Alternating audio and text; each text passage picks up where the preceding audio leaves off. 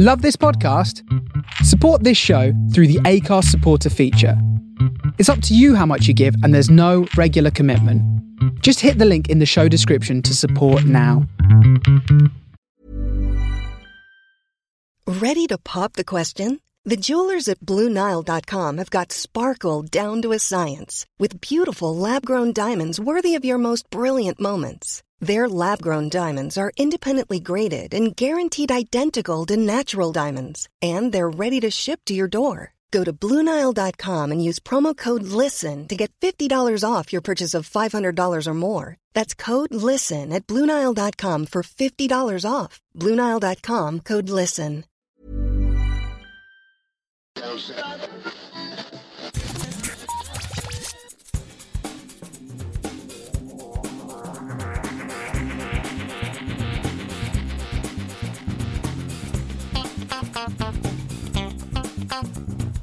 Hello and welcome to episode 229 of Geektown Radio. I'm back this week with...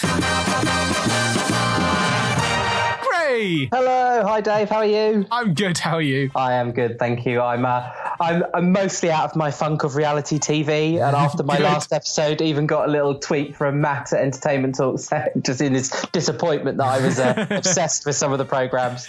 Yes, rightly so. Oh, you know, it's just that habit now of not being a teacher. I can sit there in the evenings and channel surf and find some random stuff on.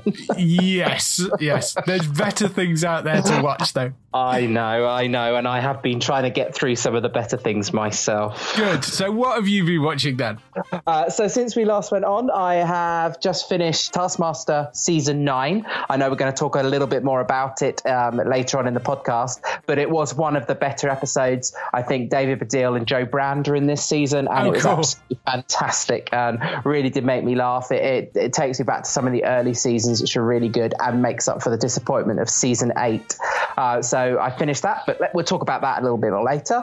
Yeah. I binged through Queer Eye Japan on one Sunday, which came out a couple of weeks ago. I liked it, but I just wasn't sure. I really just want them to come to the UK. I think we've been crying out for a UK version. And, that would be nice. It would be nice, and it was good. A lot of concentration because obviously it's subtitles, but there were some really interesting makeovers there. Only 4 episodes, so really easily bingeable. And in that same weekend, I also finished Big Mouth, which I think I heard you and Matt talking about a few weeks ago. Yes. They are quite funny. They're really, really they're putting it out there. So very sex positive, talking about young people. They're doing it in a jokey way because it's a cartoon, but it is really relevant. And, you know, if I was a teacher still and I maybe had to teach sex ed, I think I'd probably be tempted to show clips of that, of that program, because as funny as it is, it's also quite spot on and quite true and really taps into topics that you probably wouldn't get in a proper drama because of the the content. I also I finished Living with Yourself, which I was hanging on to a few episodes of that last time we chatted. You know what really got me, and I'm not normally someone to pick out on this, but the music, the soundtrack and the score to that series was really gripped me and really mesmerizing. It just was an uneasy take on a sort of like a black comedy. I really enjoyed it. It put it in the realms of Russian Doll for me, that it was funny yet kept me hooked and played with time and changed the perspective and how you're seeing things. I really liked it. It's a great show. That it's really enjoyable, and I can see the comparisons with Russian Doll. It's that kind of strange, quirky, off the wall idea for a show. So yes, it works really well. The music's by Anna Meredith, apparently, who is a British composer. So have you managed to find out if she can come on for an interview? Because I think she would be really interesting. She's not one I know. It depends whether she's got, because all the composer interviews come through an LA agent. So it depends whether she's got an agent over there. But she's more known as a classical composer than anything else, which is interesting. But she did Bo Berman's 8th Grade as well. Good. No, I really, really, really enjoyed that. Obviously, very behind on the times. I finished Big Little Lies finally. I still haven't seen a single episode of Big Little Lies. I'm terrible. Season 1, really good. Season 2, good, great acting, great performances, great cinematography. Just the plots were a little bit like, right. Sort of like meh. Great. Meryl Streep was brilliant in her first ever sort of foray into TV drama. It's beautifully shot, some great stars, but I just think too many stars, not enough plot, and didn't grip me enough. Right. But that's out of the way. That's done. Let's see if they bring on a season 3. Just in my general sort of day to day, I'm doing lots of catching up, and I think I've become this new free person being a teacher. I've really started thinking about things I may have wanted to watch and started going back and trying to find them rather than picking up lots and lots of new things. So recently I'm working my way through the Schitt's Creek back catalogue, because I know the final season's coming out next year. Yep. So I think I'm in season 3 at the moment. Our Country, I was in this big swathe of people who seem to miss Our Country. I know that's got a new season coming out next year, so I've been catching up with that, which is the 2 teenagers in a Cotswold village. Right, yes. It's absolutely hilarious. I watched it on a plane recently, and everyone was looking at me because I was physically laughing so much. They were like, "Are you all right?" And I was like, "I'm absolutely fine." And if anybody hasn't seen it, the second season of Young Offenders just got released on the BBC iPlayer about a week ago. Right. And it is being compared to the Derry Girls in terms of, but it's about 2 boys. The second season is okay so far. I enjoyed the first season more. But obviously, sometimes the second season does go through that patch of being recognised, so they might struggle to get some good plot lines and story elements to it.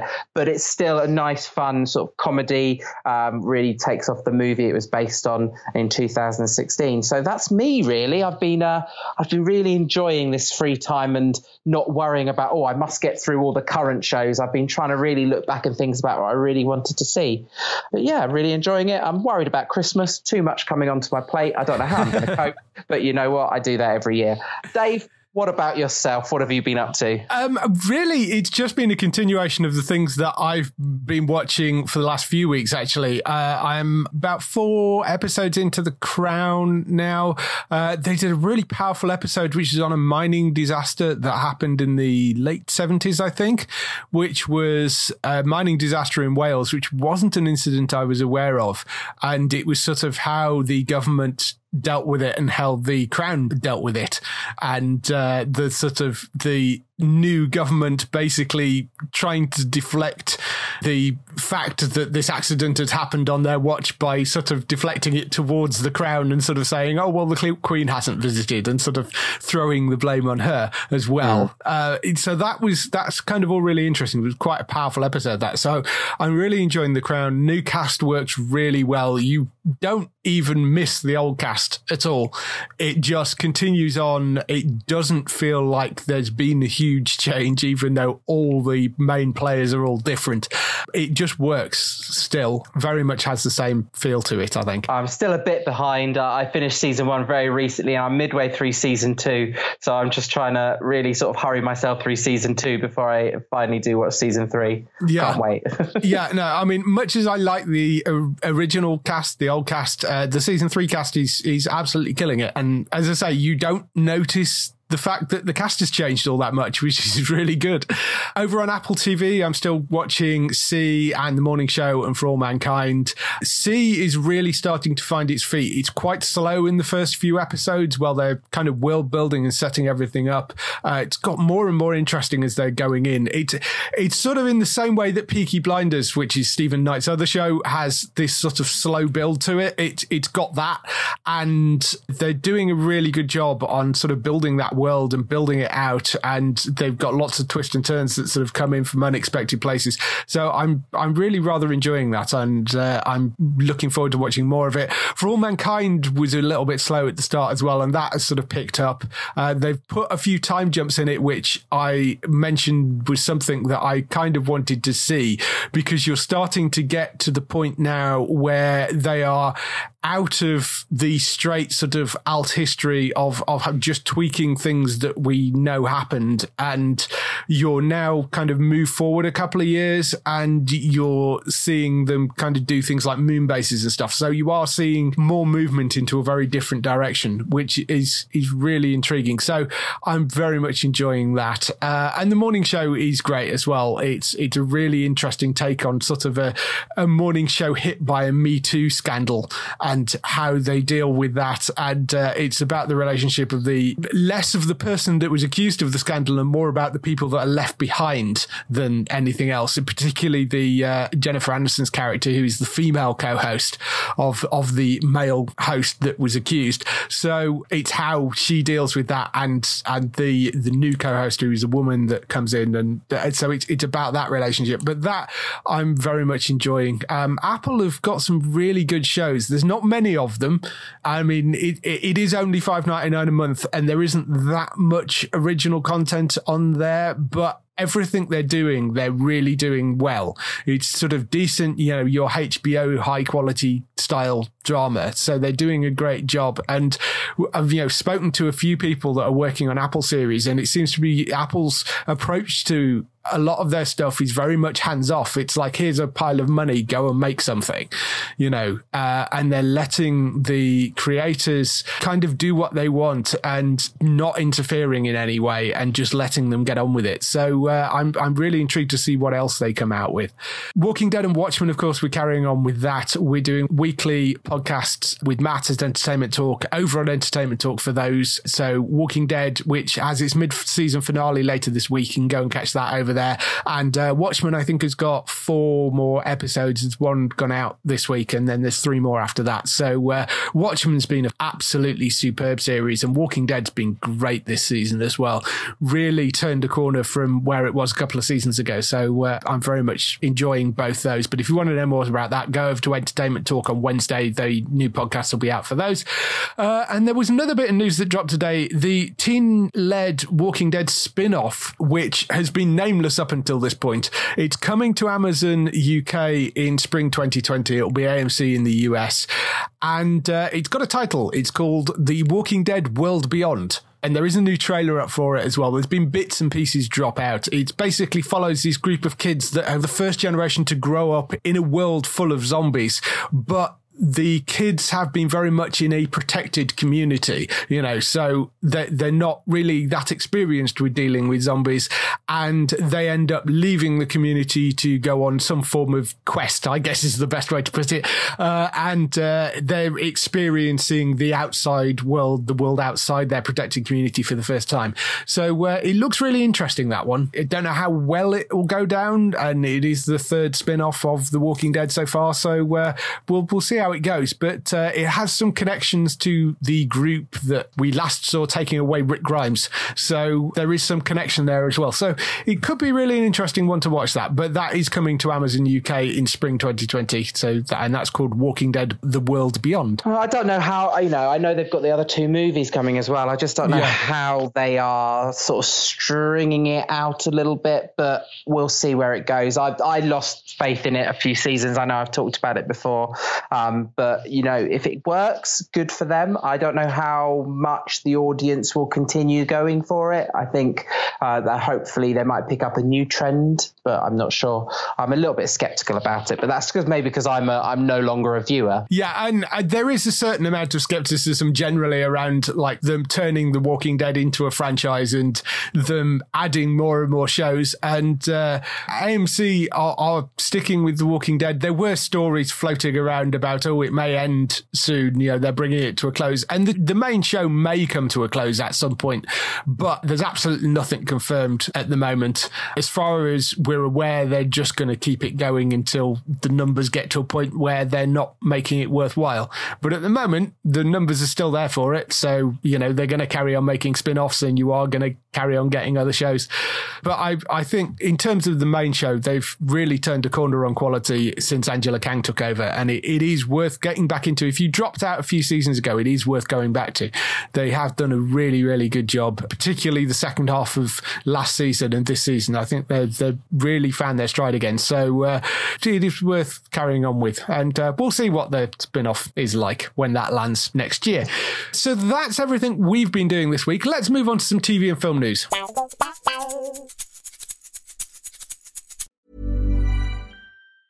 It's that time of the year. Your vacation is coming up. You can already hear the beach waves, feel the warm breeze, relax, and think about work. You really, really want it all to work out while you're away. Monday.com gives you and the team that peace of mind. When all work is on one platform and everyone's in sync, things just flow. Wherever you are, tap the banner to go to Monday.com.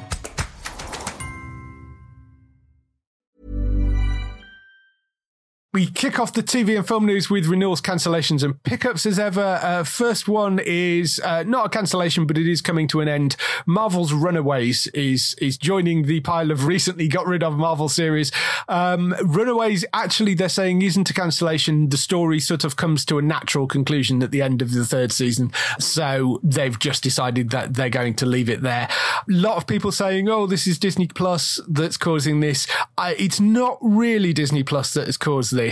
I think it's more to do with Kevin Feige, who is now in control of all the Marvel TV stuff, whereas he wasn't before. And I think it's him streamlining things, because there was a number of shows like this and Agents of S.H.I.E.L.D. and a few others that were kind of Marvel adjacent rather than being directly inserted as part of the MCU. Like even Agents of S.H.I.E.L.D., which started off as a sort of MCU property and is very much strayed away from that. I think he's just trying to tidy things up a little bit, and that's meant that some of these shows are going now. So Runaways is going, Cloak and Dagger is gone, Agents of S.H.I.E.L.D. comes to an end next year.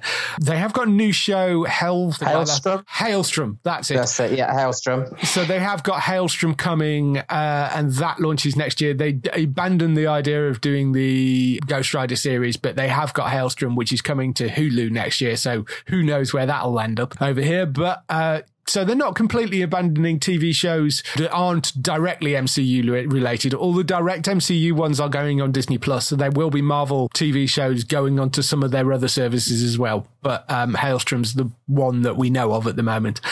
We've got Netflix, which have renewed the zombie drama Black Summer. That is coming for a second season. I know Matt's a huge fan of this. He really likes it. I haven't seen it, but apparently it's got some fairly decent reviews from people that have. So that's good.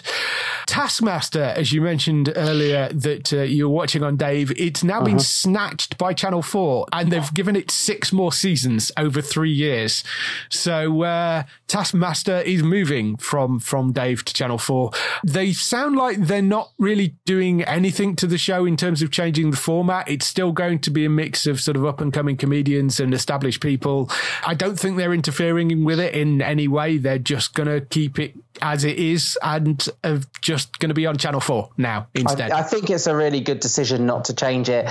The format is really strong. What you get is you normally get a couple of really established comedians, a couple of up-and-coming, and then you get one not rogue in the pack, but someone who's a bit alternative to the comedy scene. Right. For example, Richard Osman's done a season. Right. I also had Sally Phillips has done a season. I know she does a lot of comedy, but obviously predominantly as an actress. We had Katie Wicks in this season just gone, so predominantly a comedy actress rather than a stand-up. So it is really strong when you have that. And there's been some absolutely brilliant names across the 9 seasons already. We say 9, there's actually been 10 because they did a Champion of Champions. Oh, right, okay. Season 5, where they invited back the 5 previous winners to do.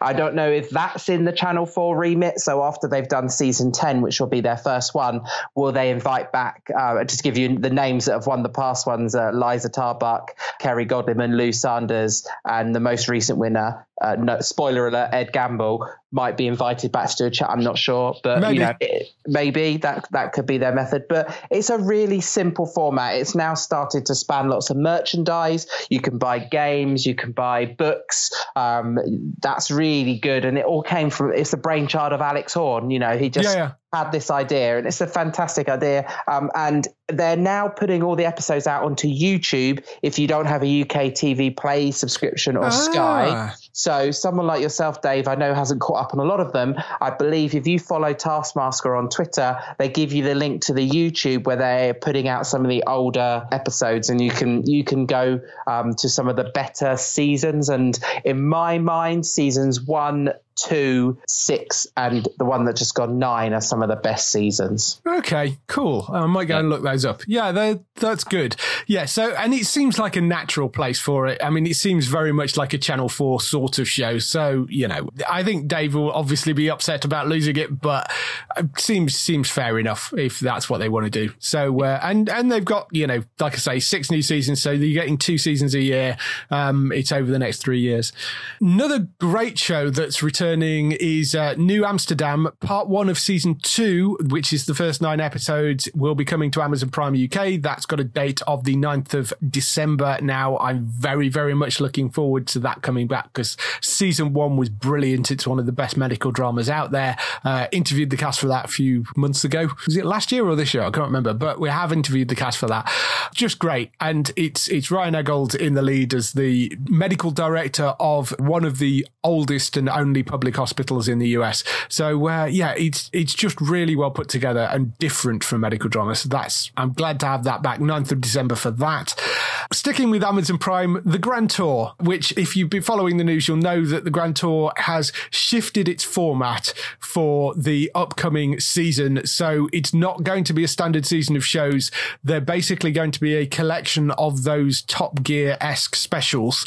They are doing the first one and it's based around boats and they have a childish sense of humour. They've called it the Grand Tour Presents Seamen.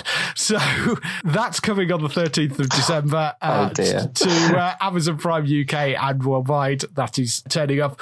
I didn't actually watch much of the last season. It sort of landed when there was a bunch of other things on and I just didn't get around to it. I might watch this because it's a special though and it's a sort of feature-length thing, I think. So be interested to see that because I quite like those sort of specials that they do. And it's the fun is watching them mess around in things. And in this case, it's going to be boats. It's going to be very, very much the same sort of format. But yes, I'm looking forward to that coming back. Doom Patrol has finally landed a UK broadcaster. Warner Media continues their effort to try and put all their properties on as many different networks as humanly possible. So this one is going to Stars Play instead of anywhere that's got any of the other shows. Stars Play the 2nd of January, that is arriving for season 1 of Doom Patrol. It's slightly annoying that it's not ended up on Netflix because Netflix have Titans and Doom Patrol did appear initially in Titans. So there is some connection with those series. But yes, it's not. It's going to Stars Play instead. But that's 2nd of January. That's arriving, apparently. And over on Netflix, though, they've got a date for Better Call Saul. That is arriving on Monday, the 24th of February and Tuesday, the 25th of February, because they're doing it over 2 nights for the first 2 episodes. So season 5 of that. We will, of course, be covering that on a weekly podcast over on Entertainment Talk as well when that comes back. There was a whole bunch of dates announced for January, or rather sort of announced that they will be coming back in January. We know exact dates yet, but January on Sky One, we have season 2 of The Thick of It, The Rookie season 2, SEAL Team season 3, Chicago Fire season 8, and Avenue 5, which is the new Armando Iannucci series that is coming to Sky One in January as well, they have announced. So lots of stuff coming in January. Speaking of stuff coming in January, although this might not actually be January, but Arrowverse, bit of an update on that. We're checking the schedules recently. The crossover episodes had disappeared off the schedules because they were supposed to be coming in December. They've now changed their mind. They're moving all the crossover episodes to when the Arrowverse shows return in the new year, which is actually usually kind of mid to late February. I know that's going to annoy some people that you're not going to get to see the first couple of the crossover episodes. They've decided to bunch them all together. There's still no update on Batwoman. We don't know when or where that series may land. All we know is it's not going to be on Sky at the moment. I think part of their reasoning for moving it might be to do with the fact that Batwoman hasn't appeared anywhere. So that sort of messes the crossover up a bit anyway. And I'm kind of thinking that they may have thought, well, since it's messed up anyway, we may as well just hold it until we can run all the 4 episodes they do have together next year. And hopefully somebody has announced that they've got Batwoman and started running it by then. But I don't know. I don't know exactly what their thinking is. But all we know is that it's not that they're not airing them. It's just that they've moved them all to the new year instead. So yeah. Well, it's almost like 5 weeks ago when we were talking about it, and I know you and Matt have talked about it. It's just so frustrating. Let's not get into it anymore, Dave. It's frustrating. Yes, it is frustrating. It's not Sky's fault. There isn't anything they can do about it in terms of the Batwoman series messing up that crossover. It wasn't there to be bought, so they couldn't buy it. It has apparently gone to somebody else. They don't know who. We don't know who. We're still waiting for it to turn up. But with any luck, by the time that they do air the crossover, that somebody may have announced that they've got it, but who knows? Moving on to other news stories, Netflix have ordered a sequel to Vikings. Did you ever watch any of Vikings? No, never on my radar. I remember seeing it, but I never got into it. It used to be on like a really bizarre channel before it? It runs on the History Channel in the US. You go. It's on the History Channel in the UK as well, but it is also on Amazon Prime. It actually premieres on Amazon Prime, and then History UK runs it 6-12 months later, something like that. Yeah. So Netflix have actually ordered the sequel to it, though. It's from the same creator, Michael Hurst, and writer Jeb Stewart. It's obviously going to be about more Vikings, but it's set 100 years after the original series and dramatizes the adventures of the most famous Viking who ever lived, Leif Erikson, and Harald Hardara, and the Norman king William the Conqueror, who is also a Viking descendant. It's going to be 100 years after the original show. The strapline says these men and women will blaze new paths as they fight to survival in an ever-changing and evolving Europe. This is explosive next chapter of the Vikings legend. So the original series ran for 6 seasons. Its final season is coming fairly soon. That was all the story of Ragnar Lothbrok and all his descendants. That was the original story. This is going to follow a whole bunch of different people. So it is kind of set in the same world, and it is more Vikings, but set a little bit later. So I think this is interesting. It's an interesting pickup for Netflix as well, because Netflix UK have never had Vikings at all. It's been on Amazon. It's another one of those that's a slight sort of poking Amazon in the eye again to steal some of their properties. There's a lot of that going on at the moment. The original series was great. I'm not quite up to date. I'm still a little bit behind on it. I need to go back and finish watching it, but I really enjoyed it. It was really good. I'd be glad to have more of that. 6th and final season of Vikings premieres Amazon Prime UK from Thursday the 5th of December, and it's 4th of December on for American people over on the History Channel.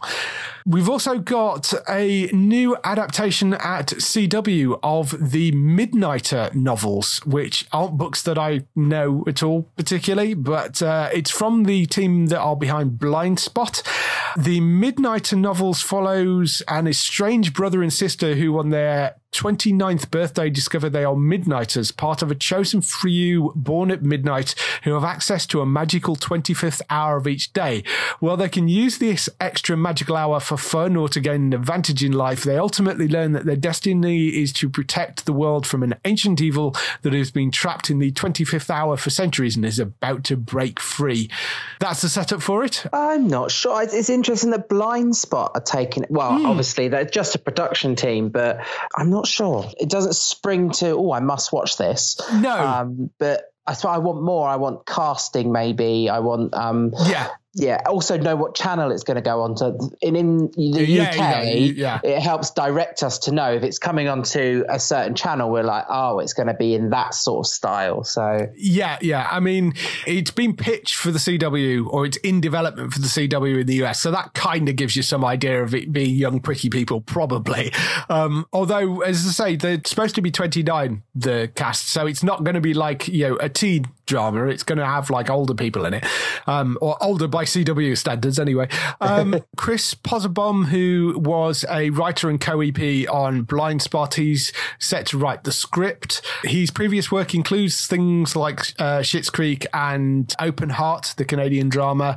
He's going to EP this series as well, alongside Blind Spot creator Martin Grieco.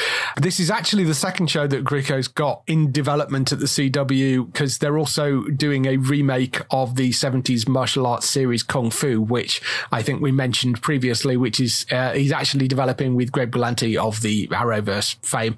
We'll see whether it actually goes anywhere. They've tried making this a couple of times before. Third time for Warner Brothers trying to make this into a TV drama. They acquired the license 14 years ago. First one was done by Brian Kern, who was the EP of the original Charmed series. Then when that didn't work, the guys behind the series Chuck had a go at making it, and that didn't make it past a script either. So see whether the third attempt lands anywhere. But yes. Third time lucky. So that's a very odd statement. So we'll see. But yes, it's in development at the moment. It might not move forward. We'll have to wait and see. And we're back to the historical dramas on Sky now as well, because they have got a new series coming. It's set in ancient Rome. It's kind of a co-production between various departments of Sky, including Sky Italia. It's called Domina and stars Kaiser Smutinak, Liam Cunningham and Isabella Rossellini are the leads in it. It's set in ancient Rome, but it does everything from the perspective of the women rather than the men, which I thought was an interesting idea. So stars Kezia as Livia Drusilla, who is on a journey from a naive young girl whose world crumbles in the wake of Julius Caesar's assassination to Rome's most powerful and influential empress, driven by a deep desire to avenge her father and secure power for her sons. Livia and her peers navigate their way through the brutal society by means of strategy, conspiracy, seduction, and murder. This is a visceral and authentic family saga grounded in historical accuracy that brings to life the incredible true stories of the women who would create one of the most enduring and fascinating dynasties of all time. So I'm really down for this. It sounds like a really interesting idea. The other cast, Liam Cunningham, who you know from Game of Thrones. You've got Isabella Rossellini, who's been in a whole host of things, Blue Velvet, Death Becomes Her. Matthew McNulty, who's in Misfits, who's playing the future Emperor Gaius. You've got Christina Bottomley, who's in End of the Effing World. Charlotte Tinocho, who's in The Witcher. Ben Bate, who was in Captain America First Avenger. Claire Fortelai, who's in Meet Joe Black. So yeah, a whole host of people. It's got a good cast. It sounds like it's going to be a kind of full-on historical drama with lots of murder and intrigue and like backstabbing, quite literally in this case, because it's Julius Caesar. So it starts off with backstabbing. It's from Michael Burke, who was the writer behind Zen and Fortitude. The lead director is Australian filmmaker Claire McCarthy, who did The Luminaries and Ophelia. Got costume designers behind The Age of Innocence and Once Upon a Time in America. Production design by the people behind Prison Break. Makeup by the people behind Penny Dreadful. Hair design by the person behind Trust. So yeah, they've kind of gone all out behind the scenes of putting together a really stellar people. Roman history thing that interests you? It didn't as much. I mean, I visited Rome last year and was quite fascinated by it. I can see it already, the marketing at Sky. It's going to be a real epic number, isn't it? Along the lines of like your Britannias and things like that, and Catherine the Great. So I can see it fitting quite well with Sky. But I might give it a view, maybe the first episode, see if I can cope with it. Yeah, I mean, they're going all out with their sort of big, what we sort of refer to as HBO style, like big dramas. So, I mean, this seems to be one of those. And they've done a great job with some of the other ones in the past. And so Britannia's a little bit more like less based in history, more based in kind of a mixture of history and other weirdness that they've added over the top of that. So, yeah, a sort of straight, like really brutal look at this world, I think could be quite interesting. So I'm quite looking forward to that. I like those sort of things. Rome's fascinating as well. So that could be one to look out for. So that's all the news we've got for this week. Let's move on to the interview.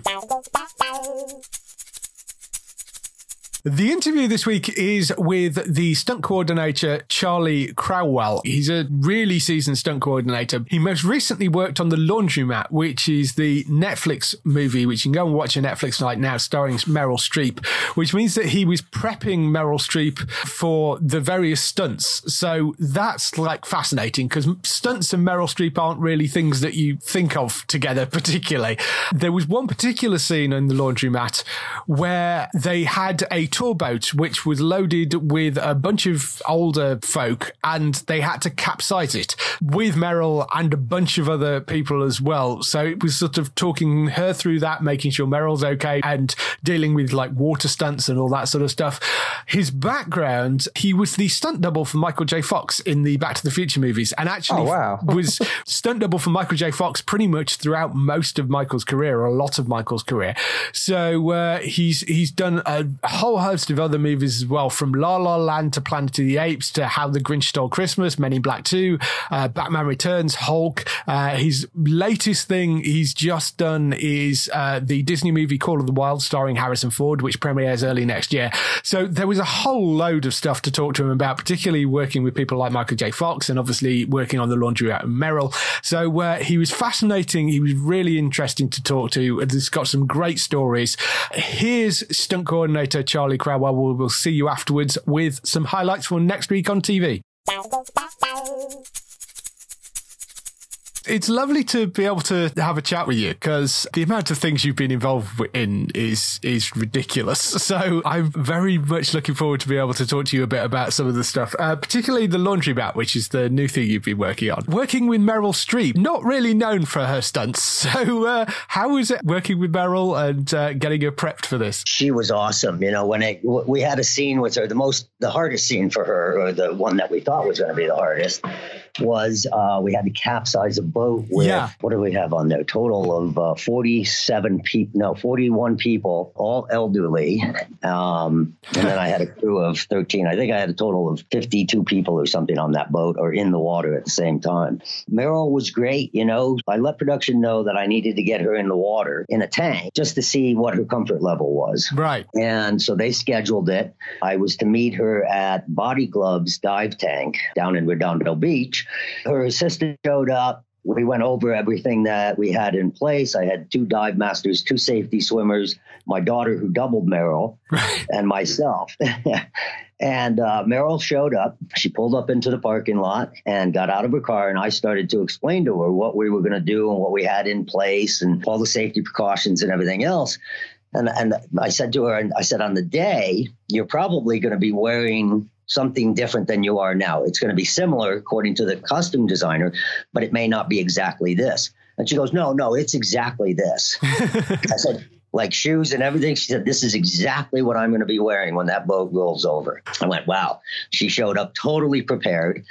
I explained to her what we were doing. We went into the room that has the dive tank in it, and she was like, let's go. Let's get in the water. 30 minutes later, we were done. It was amazing how fast it was. She was completely comfortable with it. She was comfortable with the safety, with the, having to breathe off of air, because we had to take her down to the bottom of the tank, hold her there, and then let her come up and become neutrally buoyant. So she had to be able to just hover in space. And she did it. It was flawless. I can't, she's one of the easiest I've ever had to deal with. Wow. That's amazing. She's amazing. That's really amazing.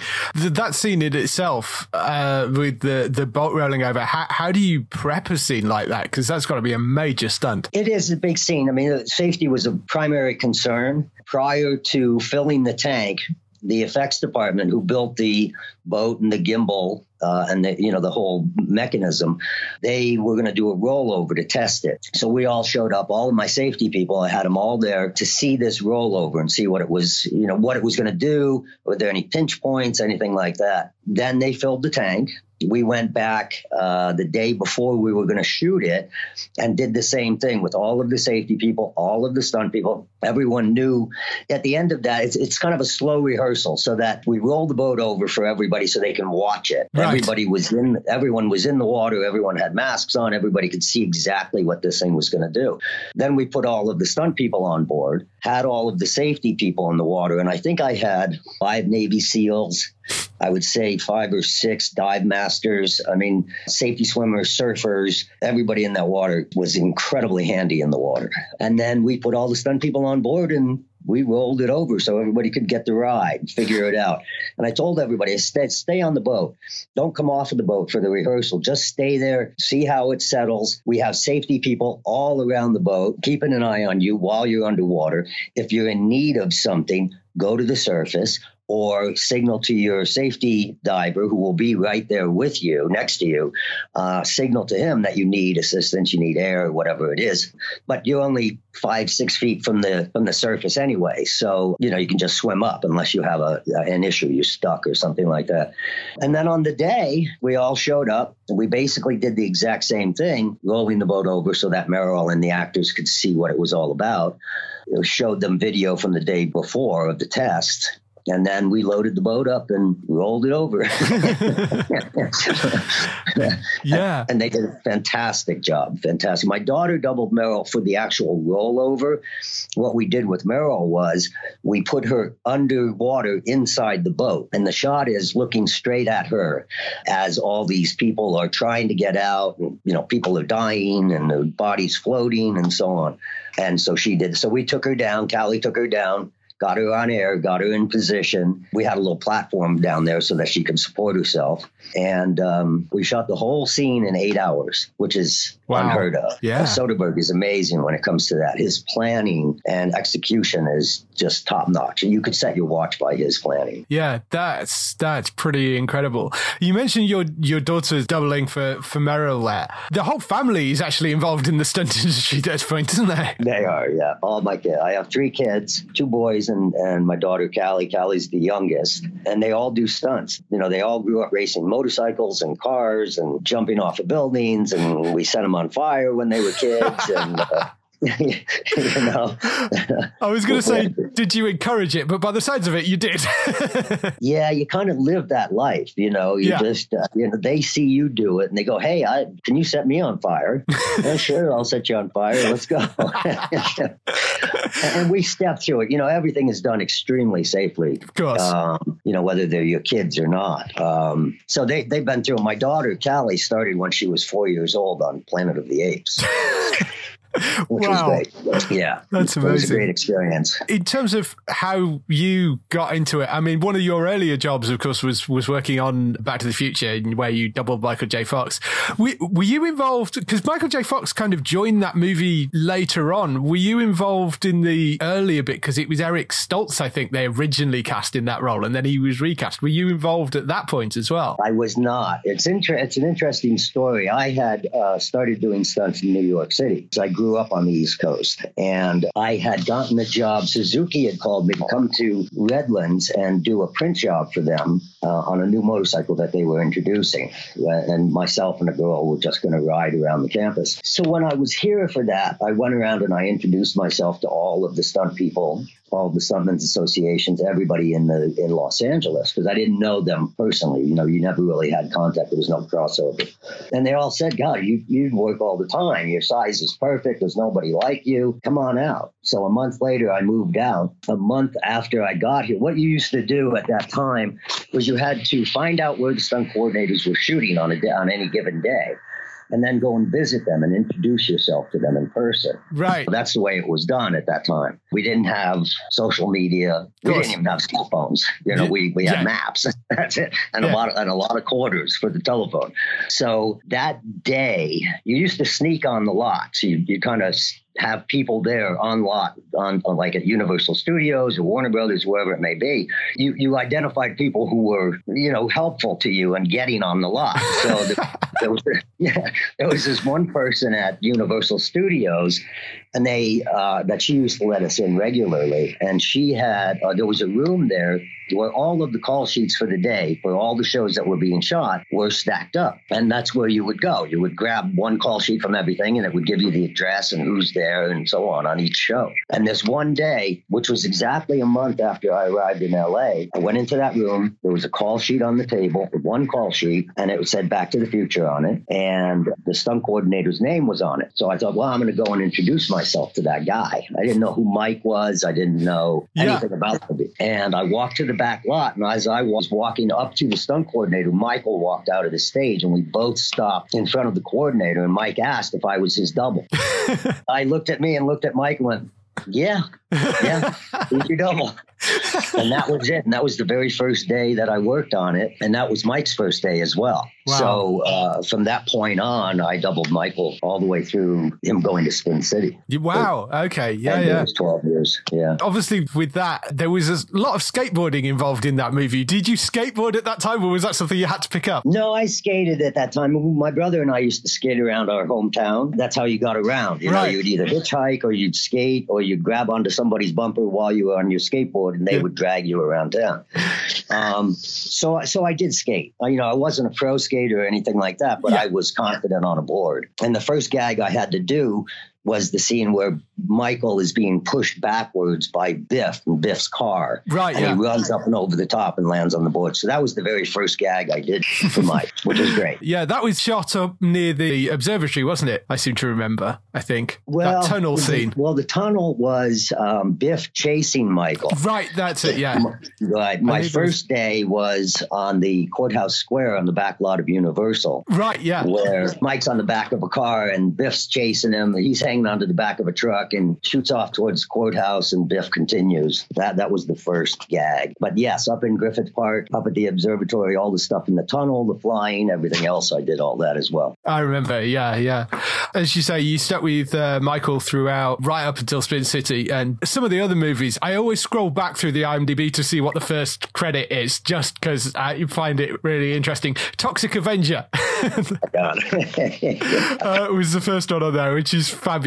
But I mean, you've worked with some amazing people. You did the Masters of the Universe movie, Next of Kin, so working with Patrick Swayze, Batman Returns, Frighteners, which was Michael again, Men in Black 2, The Grinch Stole Christmas, What Dreams May Come, which is a horrendously underrated movie with Robin Williams. Yeah. How was that experience working on something like that with Robin? Robin was amazing. When Robin showed up on set, we had a lot of extras, especially in this one sequence where we were in a library. People are floating all about. He's up in heaven. He's going to see Max von Sydow. And Robin, when he showed up on set, he would not hang out in the director's chairs or by the monitor. He would hang out with the extras and did a live show every day.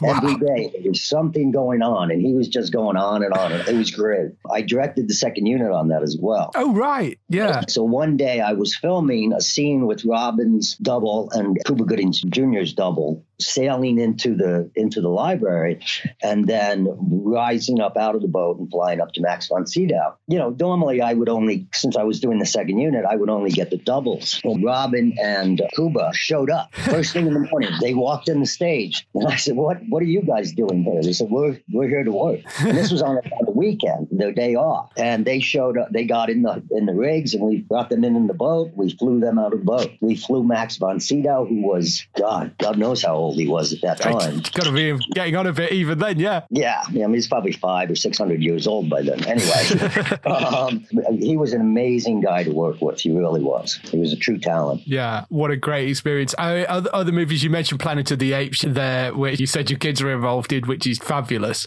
The Hulk with Eric Bana, Die Hard, La La Land, and some of the TV shows as well. You did a bit of work on the morning show recently. I did. I don't normally do TV. I haven't typically done TV TV, but I was offered a show here in Los Angeles, which spans about 6 months. Right. And I think 4 or 5, they're about to go into their 5th season. And I thought, gosh, what a great idea.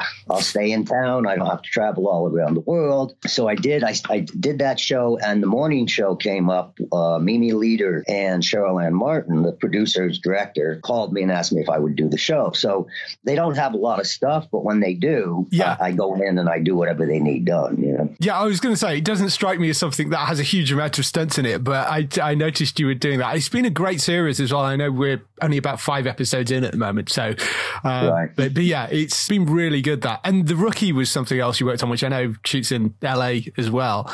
I adore Nathan Fillion, just a huge Firefly fan. So how's the experience? Because that's obviously has a lot more stunts working on that, I guess. It does. I mean, Nathan is awesome. He's a great guy, extremely capable. When I saw the pilot, they asked me to do it. It had already begun shooting, but they needed to replace somebody. So I watched the pilot and I thought, wow, this is awesome. I'll do this. So I did the first season, last season, and my assistant coordinator and my daughter do it now. Right. So they've been doing it this season while I've been doing other shows. Yeah. I did Animal Kingdom as well. Oh, yeah. And that's with Finn Cole. Do you know Finn? Yes. I've met Finn a few times because of Peaky Blinders. Ben Robson and Finn Cole. Ben was, you know Ben? Not spoken to Ben, but yeah. He did Vikings or something. I think it was Vikings. Yeah. Those are great guys. Really, really good group of people. Yeah. In terms of other TV shows, one back in your past, you did to work on the Pacific as well. Yeah. That must have been a phenomenal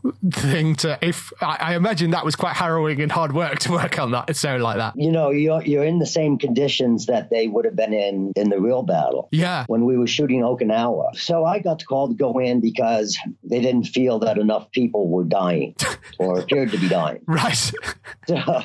So I went in, we replaced the entire stunt crew, and I had a local guy, Mitch Deans from Australia, and Scott McLean as my Australian counterparts. They brought in a team of guys that were amazing, outstanding guys. We put them through, I guess it would be death school or dying school or something like that.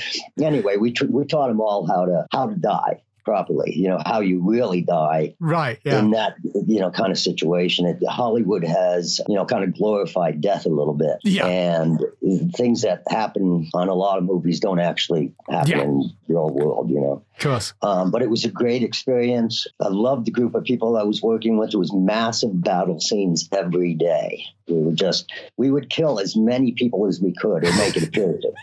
They were only killing a handful when I arrived, and I went to costumes and I said, I need 40 uniforms every day, 20 Japanese and 20 allies. And they said, that's crazy. I said, but that's what I need to do.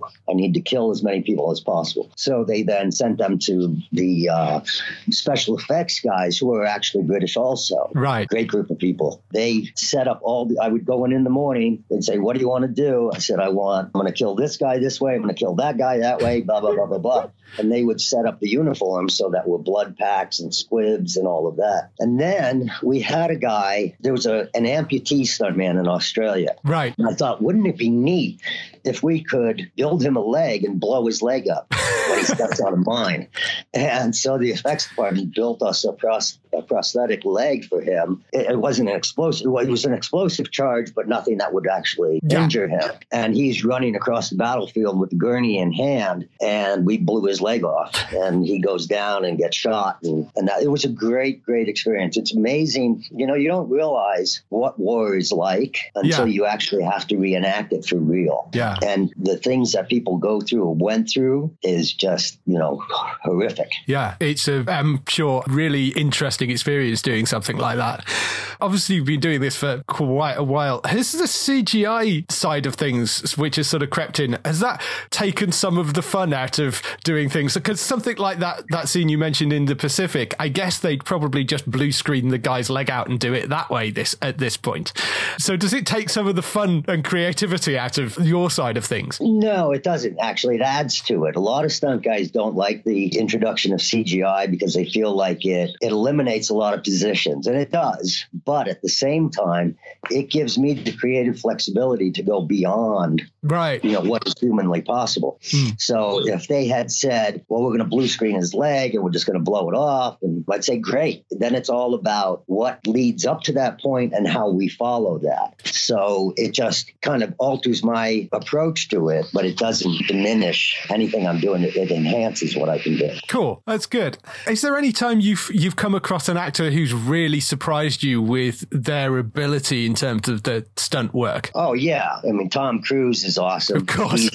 He's really on his game. Everybody knows that. Michael J. Fox, he was an amazing athlete. He was a hockey player. There are so many actors, so many of these guys. Heck, Finn Cole, he's an amazing athlete. Ben Robson is. Sean Hattasey, last season I had to do an MMA fight with him. And I got some real MMA fighters, and we put Sean in the ring, and we had a real MMA fight. And he went at it. At one point, I said, these guys are real MMA guys. They're used to getting punched in the face. You're both going to have gloves on, so you need to punch them in the face. For real, just once. So we can sell the concept that it actually took place. And then everything else can be cheated after that. Yeah. But we have to see a fist hit a face.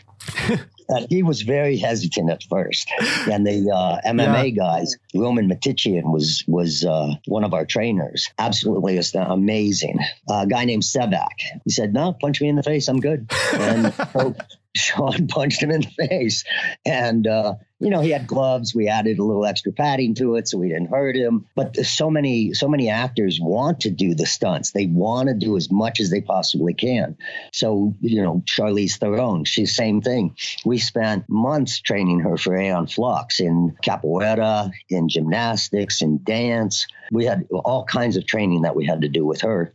Wire work. And she was there every day on time, working her butt off. So I give them a lot of credit. The majority of actors are very much into it. You'll get the occasional one that may have had, an injury at one time, something like that. They don't feel entirely comfortable with it. So, we then have doubles. Yeah. We always have a double for every actor. Of course. Is there one particular stunt that comes to mind which you're really, really proud of and is the thing you kind of hail as, that was awesome, I'm so glad we got to do that? No, that's I know, out of your long career. Yeah. I mean, the hoverboard flying was awesome. Right. Because we got to basically skate in the air. So everything, although it was all hanging from wires or we were hanging from wires and we had to manipulate the board, it had to be just right to sell the concept of actually flying a hoverboard. Now, I would say that one was probably more involved over a longer period of time just because there was so much to do. I actually have the hoverboard, the original hoverboard from the film. Oh, wow. Yeah. On the last day of flying, I used to take it home with me every night, but on the last day of flying, when I was leaving, the effects guys, they were just throwing away all of the other boards that we had. No. But I had one that the majority of the flying was done on, and I kept it with me, so I knew exactly where it had been. I was in control of it because I'm 25 feet in the air. I don't want to, I don't want somebody to have messed with the board at night. And on the last day, I was walking out and I said, I'm going to keep my board. And they all went, good for you, keep your board. You can have it. That's great. Wow. So I have it. One of the only surviving boards from the show. That's an amazing memento to be able to take away with you. The other thing you've done recently, of course, is Call of the Wild, which is the new Disney film with Harrison Ford and the dog, which is the main story, basically. How is it working with Harrison? And I mean, I'm assuming bits of that dog are obviously CGI, but I'm assuming not all of it is. So are you dealing with the animals as well? Yeah, you are dealing with Harrison. First place, Harrison's an awesome guy. Yeah. There was a real dog that was used as reference, but then Terry Notary, who's a movement stunt guy, I actually brought him on Planet of the Apes and the Grinch years ago. He was a circ performer in Las Vegas. So I brought him in for the Grinch first. He and a bunch of other circ performers were the Who's. Right. And that's a great, being able to use people like that, circ performers who are more than just athletes. They're actually, they're performers, they're actors. Yeah. And incorporate them into the Who mentality. We had Who School. So we had a stage that was all about walking on stilts and walking on balls and trampolines and all kinds of crazy Who stuff. And then Terry came over to Planet of the Apes with me, and we developed the movement for the apes. We developed quadrupeding. Actually, we had ape school in my yard at my house. And that's when my daughter became familiar with everyone and the outfits that they were going to be wearing. So on the day that we had a scene where a little kid, human, was supposed to be kidnapped by the apes and kept as a pet for one of the other apes. Right. And I thought, I'm going to bring Callie to work with me today because she's totally comfortable with everybody in the makeup and everything, because they'd spent, a month and a half at our house. Yeah. Every day they'd be in makeup, everything else. And we got there, and the kids that had been cast were terrified when they saw the guys dressed as an ape, and they couldn't do it. And I had Callie and Tim Burton and Richard Zanuck were there. They were standing there on stage going, now what are we going to do? And I was standing there with Callie, and they said, what about Callie? Will she do it? I went, I don't see why not. Let's put her in the cage and see what happens. And she nailed it. She just did a great job. Mark Wahlberg saved her, jumped out a window. She was 4 years old at the time. Wow. Yeah. That's crazy. Yeah. Just as we wrap up, there was one other thing I noticed on your Instagram feed. You're the founder of a thing called the Earth Ocean Foundation. Do you just want to talk a little bit about that? Earth Ocean Foundation. We started that. I've traveled around a lot of places around the world. And there's plastic everywhere on every beach, and I spend a lot of time in the water. I'm a diver. We surf. You're always seeing the garbage. And I thought to myself, why can't I kind of started life after high school heading in the direction of engineering. I love engineering, and I've just that kind of a mind. And I thought there has to be something we can do with all of this material before it ends up in the ocean. Yeah. If we give it value, if we develop products that everybody uses, that people use every single day, we just re-engineer what's currently on the market. Why wouldn't they use this if it works? Yes. So I started to develop different products, tiles and boat cushions and training equipment, medicine bags, or medicine balls, sandbags, heavy sparring bags, developed 21 products now. So what we're doing is we're interfacing with productions to take all of their plastic material. The productions collect their plastic. We then take it and process it so that it can be used in these products. Oh, wow. That's an awesome project. Where can people find more about that if they want to find out more? On our site. We have a website, earthoceans.foundation. That's going to be the best place for them to go. That's our website. Then obviously we have a Facebook page as well, and we have an Instagram page as well. So all three of those places, they'll find all the information. They can get a hold of me through there. They email me directly. And, if somebody has something to say, we want to get the whole world on. We're trying to sell a concept, basically. Yeah. Give plastic value by utilizing it in products that people use every day already. And then it has value. Yeah. So great concept. So last couple of questions for you that we ask everybody. First question will be, what TV shows are you watching at the moment? It's interesting. I watch Big Bang Theory. Yes. I love that show. 2.5 Men. Right. Yeah. I don't watch a lot of TV. I watch more news, or I'll watch nature channels, Nova, things like that. That interests me. If somebody's on an expedition, National Geographic, that kind of stuff. That's kind of what I gravitate to. Every once in a while, you'll see an NCIS. I'll watch Rookie when it's on, when the new season's on. I watch Animal Kingdom when the new season is on. Yeah. Other than that, that's pretty much it. Other than I watch a lot of movies. Yeah. I'm also a member of the Academy. Yeah. So I get hundreds of movies at this time of year. So I spend a lot of time watching them. I can imagine. Yeah. And last question, if you had the opportunity to work on any TV show, can be something in the past, something present, or something future, not one you've worked on, which show would it be? Mandalorian. Good choice. Mandalorian? Yes. Yeah. Well, a lot of friends of mine, actually, the foundation is working with Mandalorian on collecting all of their plastic materials. Oh, cool. So that's one way we are. A lot of my friends work on the show as well, but they already had people in place from the first season.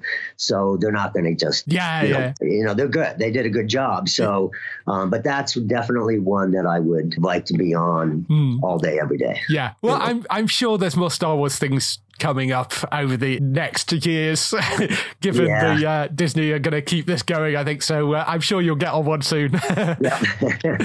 I'll keep trying. keep going for it. Yeah, definitely. Well, it's been lovely chatting with you. I love your work. The stuff you've been doing is fabulous, and good luck in the future, and good luck with the foundation. Hope you get more plastic out the ocean. That would be awesome. Thank you, Dave. And talk to you again soon, hopefully. Well, thank you, Dave. I appreciate your time. And you. Bye. Bye. So that was the interview with stunt coordinator Charlie Crowell. You can catch The Laundromat on Netflix right now. It is up there. That's the movie with Meryl Streep. The Call of the Wild, it'll be out in cinemas February in 2020. So you can go and catch that there. Now some highlights for next week on TV. So highlights for next week. We're getting into that period where the new shows kind of start to drop off a little bit, but we have got some stuff starting. The Fix, which is a one-season show and cancelled, but that is a legal thriller that's coming to Fox on the 28th of November at 9 p.m. You can catch that. Fear the Walking Dead, the free-to-air premiere of season 2 of that is coming on the 28th of November as well. That's at 2 a.m. So I don't think they're expecting people to watch that live. You can stick that in your planner though. Servant, which is the M. Night Shyamalan series, that is coming to Apple TV on the 28th of November. Sort of M. Night Shyamalan weirdness. I'm not even going to try and describe it. It's the usual thing you'd expect from him. But that's called Servant. That's coming to Apple TV on the 28th of November. Upright, which is the new Tim Minchin series. This is a comedy drama where Tim Minchin drags a piano across Australia, essentially, is the premise for it. That's coming to Sky One on the 28th of November as well. That is at 10 p.m. And The Rook comes to Stars Play on the 28th of November. This was previously, I think, premiered on Virgin, but it's now going on to Stars Play as well. This is an adaptation of Daniel O'Malley's supernatural novel about a young woman pursued by shadowy paranormal adversaries while grappling with extraordinary abilities of her own. 28th of November, basically, for all those things, which is kind of weird, but yes. It's a Thursday thing. Yeah, so they're all dropping on the 28th of November, which I think is a first. I don't think we've ever had that before. Oh. So there you go. My pick is definitely going to be Upright. Out of all of those, I think I'm most looking forward to the Tim Minchin drama, a comedy drama. So that's going to be my suggestion of the week. Yes, that would be the one I think I would probably gravitate towards as well. That's everything we have for this week, unless you've got anything else you want to just mention. Not at the moment, no, but do follow me on Grey the Geek if you're going over to Twitter. I probably won't speak to anyone before Christmas now, so enjoy your Christmas movies. My pick of Christmas movies is always Muppets Christmas Carol. Of course. So do go out and have a binge watch. Make sure everyone puts aside a day to watch some Christmas movies and get into the spirit. Yes. So other than that, I wish everyone a very festive period, and I'm sure I'll talk to you all in the new year. Yes, and obviously for us, we are still going right throughout December. We will have a huge competition coming up from next week as well, so check out that. Visit the website at geektown.co.uk throughout the week, see all the latest air date information. If you want to get in touch with your questions and comments, email us on podcast@geektown.co.uk. Leave a message on the website post. Find us at Geektown on Twitter, on Facebook at facebook.com/Geektown, on YouTube at youtube.com/Geektown, and on Instagram at Geektown UK. That is everything. We shall see you next week. Bye-bye. Bye-bye.